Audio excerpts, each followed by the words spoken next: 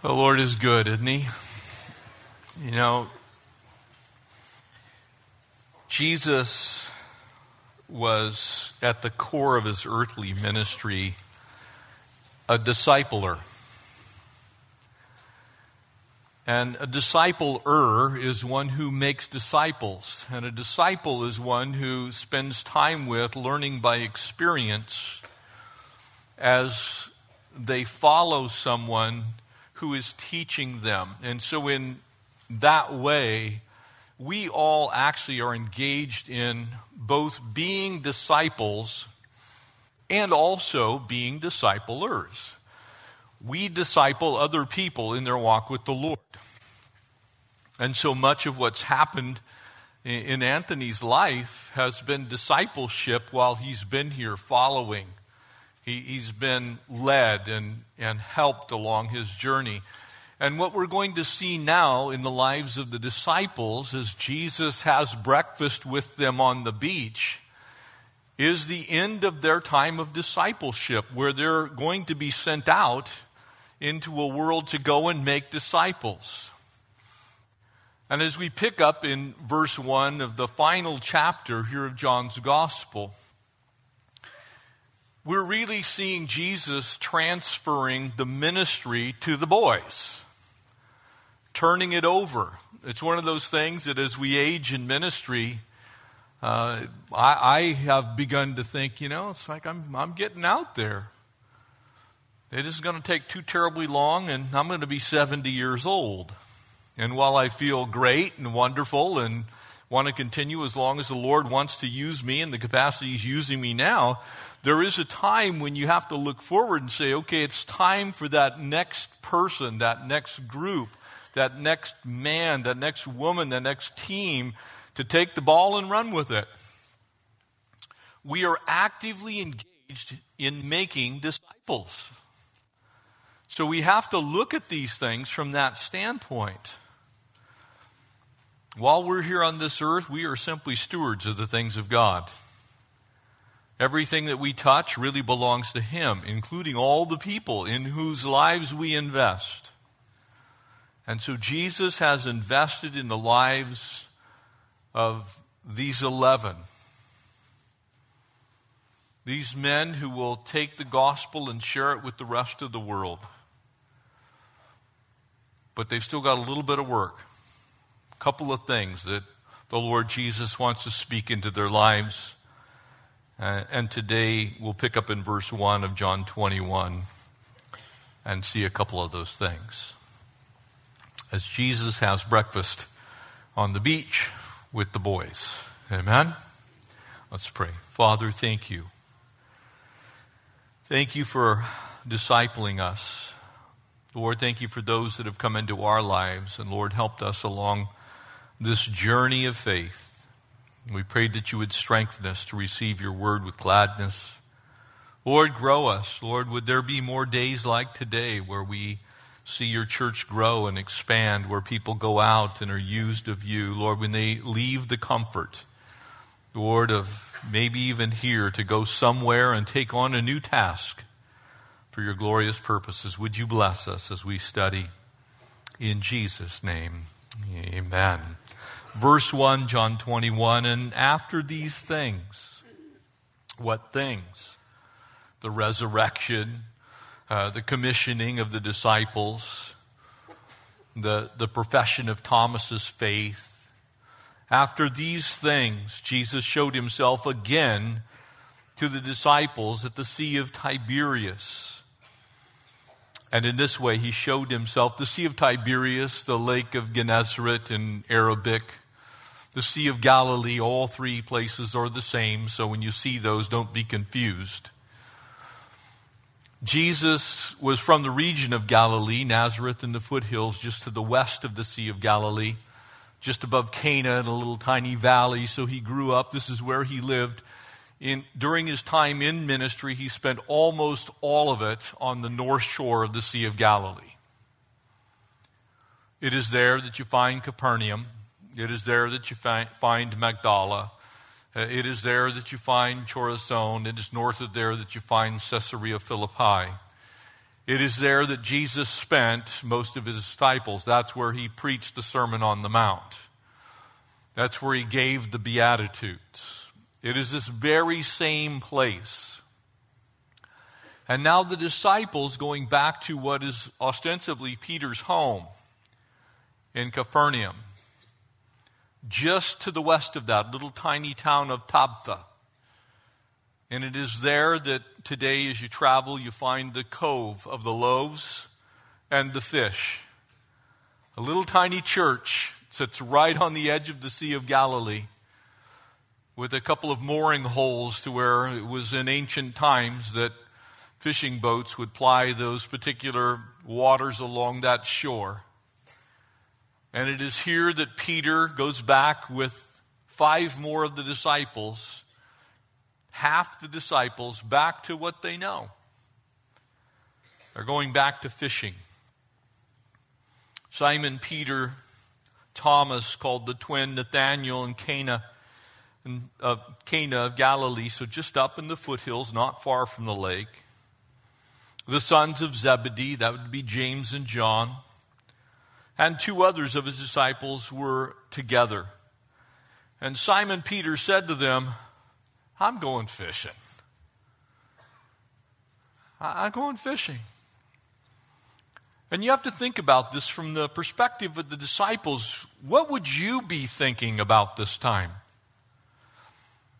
You've just spent the last 3 years of your life following Jesus all over what we would call Israel, very specifically, mostly in Galilee, but also down to Jerusalem in Judea, through Samaria, back down to the Jordan River. You've been taking this journey. You've been discipled by Jesus himself. He's preached these incredible messages of the kingdom. And then in the last 24 hours or so of his life, you saw him murdered, beaten, tried, put in a grave. He's now appeared to you. You're probably not actually all that sure of what's going on right now. Amen? You think you might be a little bit mystified by the occurrences of those events? I think it's important that we don't get on the disciples' case too badly here, because I'm not sure any of us would have done any better. And so they go back to what they do know. They go back to fishing. And they said, well, if you're going, we're going too. We are going also. And they went out and immediately got into the boat, and that night they caught nothing. You know, God has a way of speaking into our lives, doesn't he? Sometimes we think we're doing the right thing and we think we're going the right way, and maybe it is we're going back to what we know, and there in the midst of what we know, the Lord shows up and said, no, this isn't what I have for you. And they caught nothing. Now remind yourselves, they're professional fishermen. This is their job. They know what they're doing. They're not ill-trained. They're not ill-equipped. They're not ill-prepared. But the Lord has a way of speaking to us. And very often it is fruitlessness. He says, no, I'm leading you by a negative example here. This isn't working, and the reason it's not working is because this is not what I've called you to do. You may be really good at it, but this is not what I've called you to do. But when the morning had now come, Jesus stood on the shore, and yet the disciples did not know that it was Jesus. And then Jesus said to them, children, have you any food? And they answered, you can almost hear them in unison, no. Does it look like we have any food? Do you see any fish in you can almost just see them out there in the boat. Of course we don't have any food. That's why we're out here in the boat. We're freezing. Been completely fruitless. They answered him, no. And he said to them, Cast the net on the right side of the boat and you will find some. And about this time, you can almost see the gears beginning to turn. These are professional fishermen doing what they know how to do. They're out there. It's like, yeah, right, dude. It's like, why don't you come out here with us? Are you going to tell us how to do our job? And so they cast, and now they were not able to draw it in because of the multitude of fish. Imagine what they're thinking. And therefore, the disciple whom Jesus loved, John continues to the end to refuse to name himself. I don't know whether he was embarrassed or whether he had some real humility, but he said to Peter, "It's the Lord." And now when Simon Peter heard that it was the Lord, he put on his outer garment, for he had removed it. There are two little things here. He was either down to his short tunic, his loincloth, or perhaps he was wearing nothing at all, but he decided to get dressed before he went to a swim to see Jesus, and plunged into the sea. And the other disciples came in a little boat, for they were not far, about 200 cubits. They're only 300 feet offshore, 100 yards. And the Sea of Galilee at the northern edge is quite shallow. Actually, the deepest point in the whole lake is only 141 feet when the lake is full. But they were dragging the net with fish, and then as soon as they had come to land, they saw a fire of coals there and fish laid on it and bread. And Jesus said to them, "Bring some of the fish that you just caught." And Simon Peter went up and dragged the net to land, full of large fish, 153. And although there were so many, the net was not broken. And Jesus said to them, "Come and eat breakfast." And yet none of the disciples dared to ask him, "Who are you?" knowing that it was the Lord. And Jesus then came and took the bread and gave it to them, and likewise the fish. And now this was the third time that Jesus showed himself to his disciples after he was raised from the dead. And you talk about the worst day of fishing ever. Here are the disciples. They go back to what they believe at least they can do to earn a living. You can kind of get into their heads a little bit. You can imagine their disappointment. It's like, man, the Messiah's dead and we stink at fishing too. It's like, what are we going to do now? And it is in those moments when our lives seem to be chaotic and turned upside down that very often we see the Lord the largest. We see him step in. We see him in the greatest way. From their position, they're just doing what they know to do. They're going to go fishing. But there's nothing that they can do to even catch fish. It's been horrendous. They're out there in their Tilapia 2000 boat, trying to catch a few fish for some food. They can't even do that. And Peter turns around and recognizes the Savior, their friend, the Messiah, hooking on the beach. And so much of the time in our lives, and I just want to point this out to you, God is always faithful. He always comes in our time of need. He can't deny himself. He is faithful, period. And so in those moments when you think you can't even fish,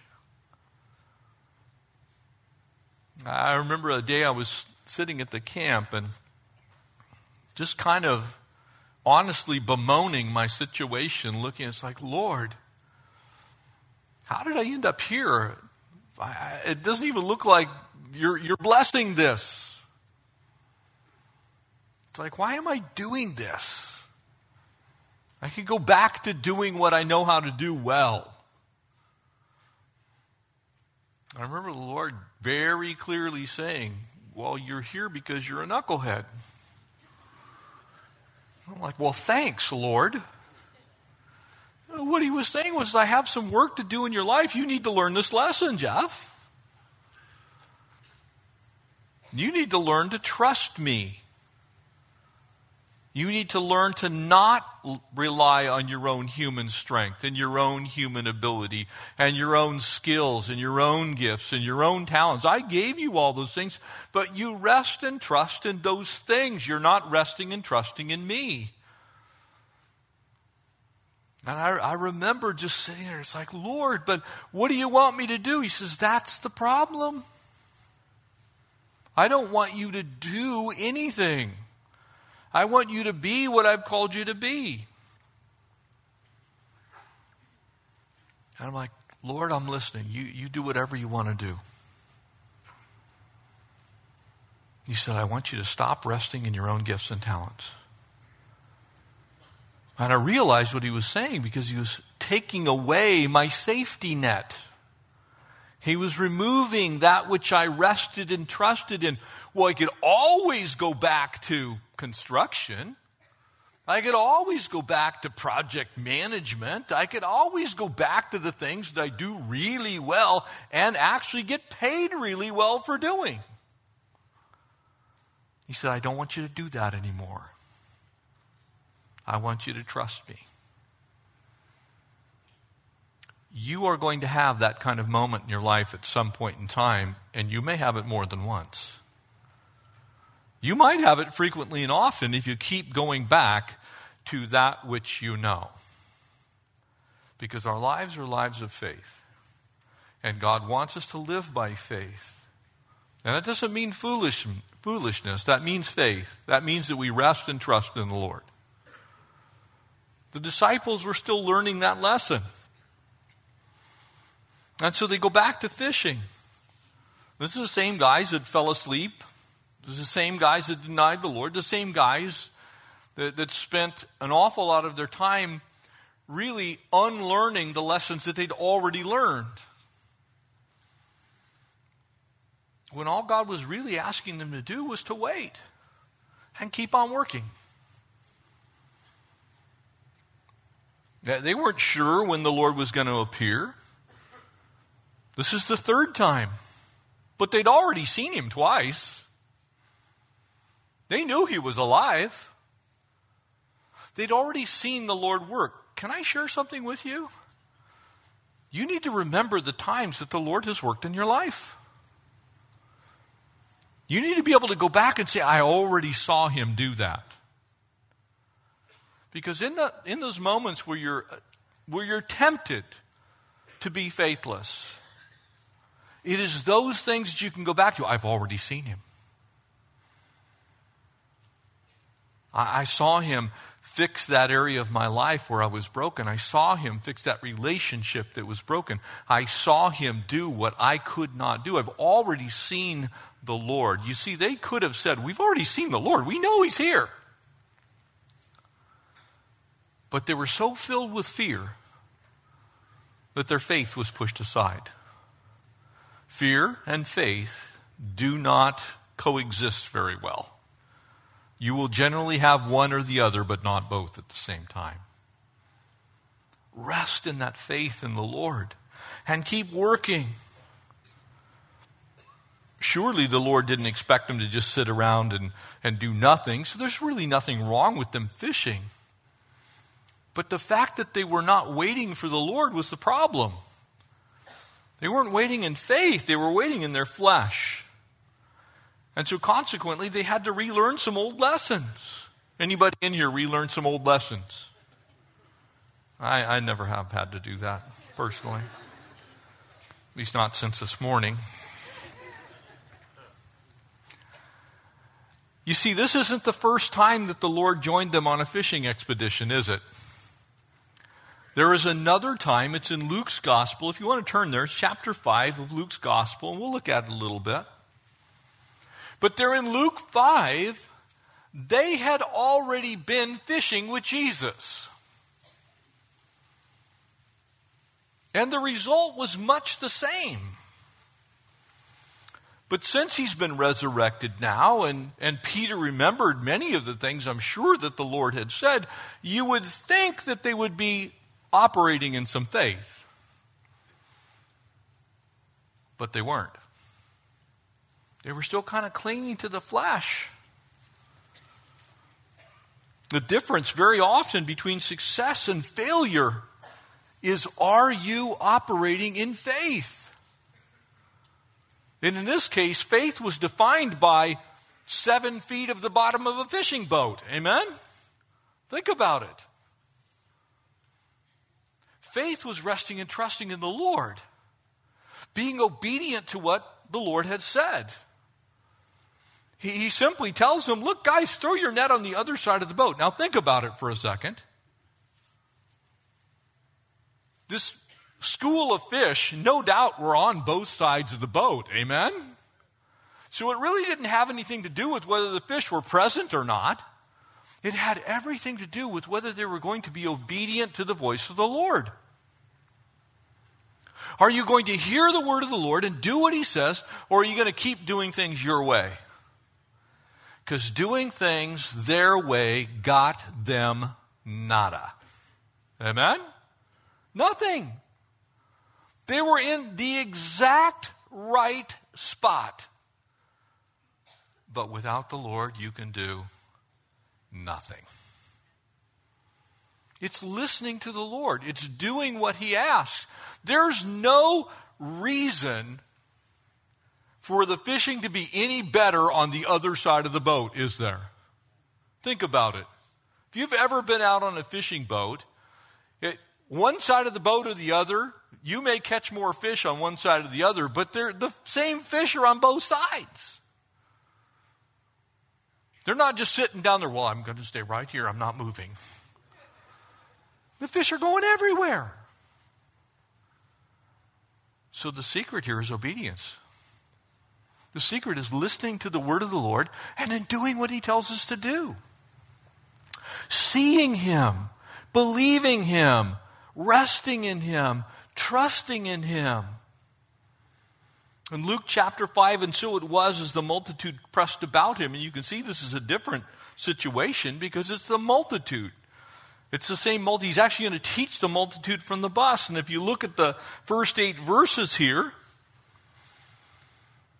Jesus gets into one of the boats, which was Simon's, and put it out from land, and he begins to teach them. And Simon said, Master, we've toiled all night, we've caught nothing. Nevertheless, at your word, we will let down the net. Look at that. Lord, nevertheless, at your word, we will let down the net. Lord, when you speak, we'll do it. What happened? Because this was 2 years earlier. They'd stopped listening to the voice of the Lord. They had stopped listening for the voice of the Lord. They had gone back to leaning on the arm of flesh, and the arm of flesh was not supporting them. It couldn't sustain them. They were suffering through exactly what all of us suffer through when we stop listening for the voice of the Lord. We become fruitless. And so they finally throw their net out, and the same exact thing, and the net's about to break. And when Simon Peter saw it, verse 8 of Luke 5, he fell down at Jesus' knees, saying, Depart from me, for I am a sinful man, O Lord. You can read the rest of that story later. God is faithful to reteach us old lessons. But it's better that you don't have to learn them again. It's better that you learn them the first time. That the Lord so works in your life and so deep is your faith that when God speaks, you simply do it. And let me tell you how that works. When you read your Bible, you say yes and amen to what the Lord says in it. Now, I really don't like what that says. I'm not really big on forgiving my enemies. I'd rather shoot at them. I don't want to speak kindly right now because they hurt me. I'd rather rip their throats out verbally. You see, so what happens is then the circumstances come from you acting in your flesh, and you end up having to relearn that lesson because you end up having to eat those words that you tried to destroy somebody's life with. Because God goes, Jeff, are you sinless? And you have to go, no, not really.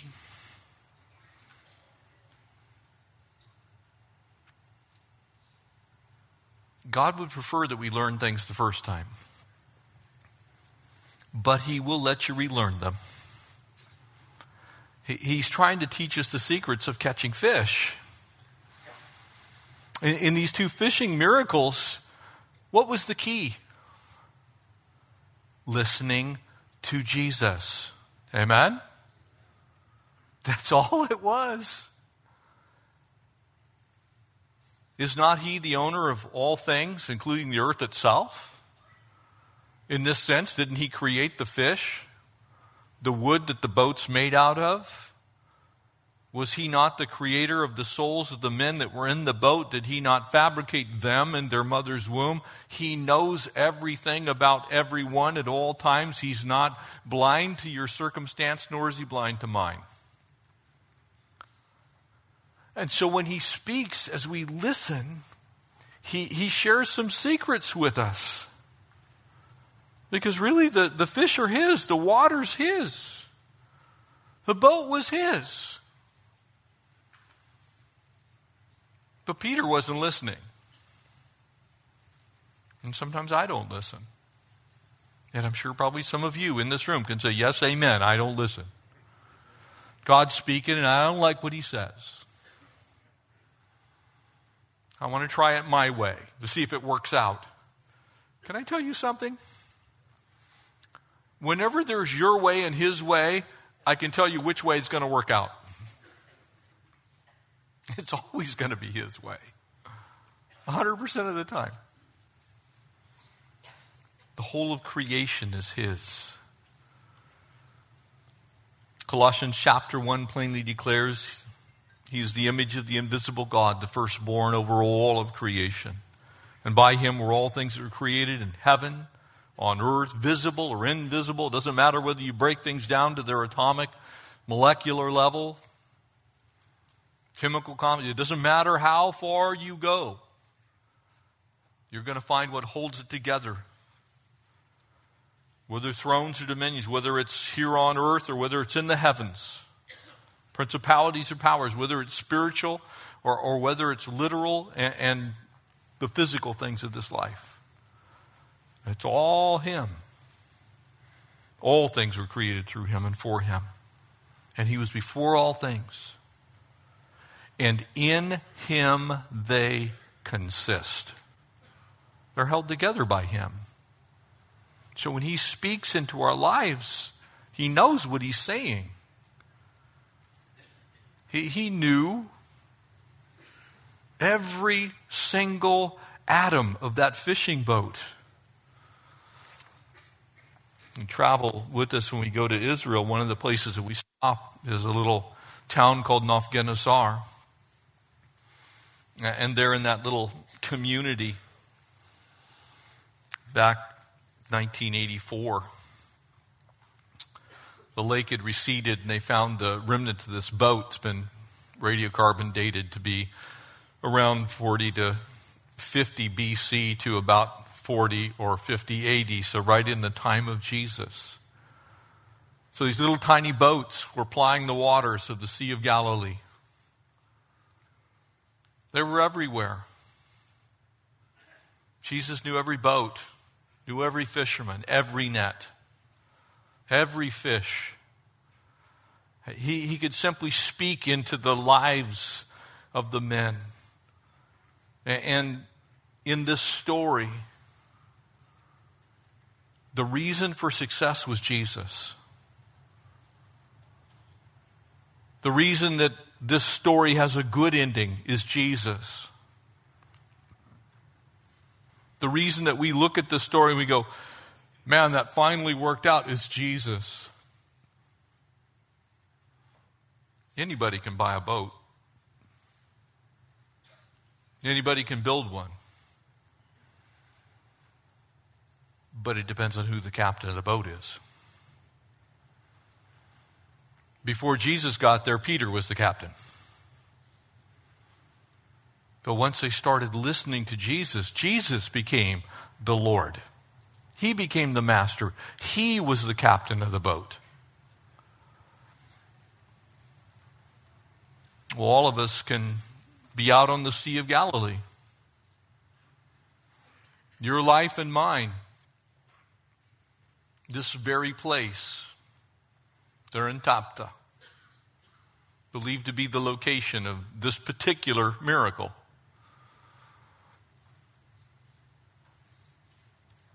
You're going to be on a lake today. It's called the Lake of Life.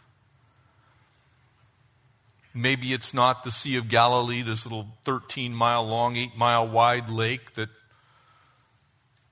is the lowest freshwater lake in the world. Maybe it's not that lake. But you'll be out on a lake today. You're going to be out on a lake tomorrow too. And the next day. And as you go into 2019, you're going to spend your life out on a lake somewhere doing something for the Lord. Or something for you. The choice is yours. Just like it was for the disciples. And so there's some lessons as we wrap this up. They were probably fishing for tilapia. That's the most common fish in the Sea of Galilee to this day. In fact, so much that it's called St. Peter's fish. So anytime you have tilapia at a restaurant, you could just ask them, could I have some St. Peter's fish, please? And they'll look at you really weird. But if you do that in Israel, they'll know exactly what you're talking about. You see, you're going to be out on a lake. Are you fishing for the right thing? Are you using the right bait? There's some lessons that you can learn. 3 things that you can see in this passage. You got to get out of your comfort zone.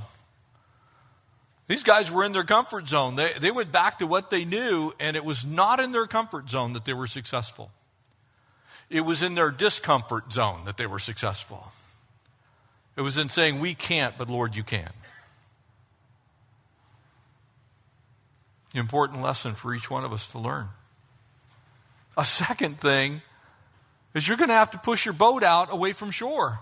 You're going to need to launch out into the deep. You're going to need to take steps of faith in your life. Because if you just do what you can normally do, you are never going to see the hand of the Lord in the way that you will see the hand of the Lord when you take a step of faith.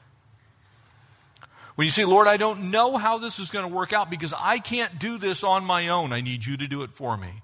When you take those kinds of steps of faith, you're going to see God at work in your life. That's what's going on with Anthony and Alma. That's a step of faith. That's going from the comfort of this big, huge family to a smaller church. That's a step of faith. Not quite sure how that's going. Are they going to receive us, or is it going to work out? I don't know. It's a step of faith. I can tell you what's going to happen. They're going to be blessed beyond measure because we serve a blessing God. I know his character. A third thing, you have to do exactly what James says. And that's put your faith to work. I will show you my faith by my works, is what James said. They could have said, yes, Lord, we believe that there's fish on the other side, but you know what? We don't want anyone to see us fail, so we're going to keep the net in the boat. We'll just take your word for it. God wants you to actually throw the net out. God's asking you to test and see if he is not good. Jesus, in that sense, had much bigger plans for Peter. And we'll see that in the book of Acts. Amen? The same guy that denies the Lord 3 times is going to speak one message of about 57 words, and 3,000 people are going to come to faith in Christ.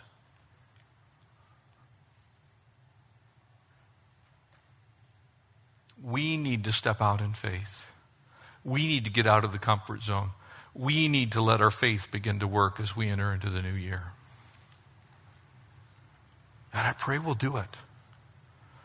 Because there are some lessons that we can all learn from going down to the beach with Jesus. The question is, will you do it? Will we do it as a church? Will we say, yes, Lord? If you say it, we'll do it. If we do, we're going to be blown away at what the Lord does. We're going to haul in a net full of fish.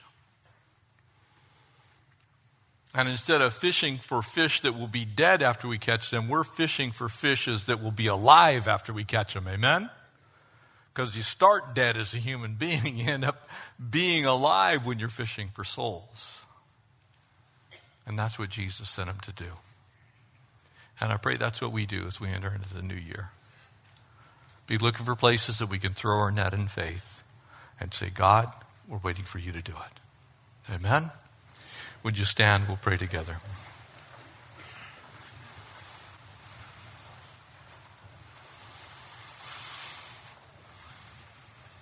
Father, we thank you for the opportunities that you give us each day to go out on the lake and fish. And Lord, you had already told the disciples that they were going to be fishers of men. You specifically told Peter that. Lord, that's our task. That is our goal, to be fishers of men. Lord, to preach your gospel, to live lives of faith. And so, Lord, we pray that you'd help us to get out of our comfort zone. We pray, God, that you'd help us to take steps of faith. And Lord, we pray that that faith would be borne out through the work that we do for your kingdom. That when you speak, we'd toss the net.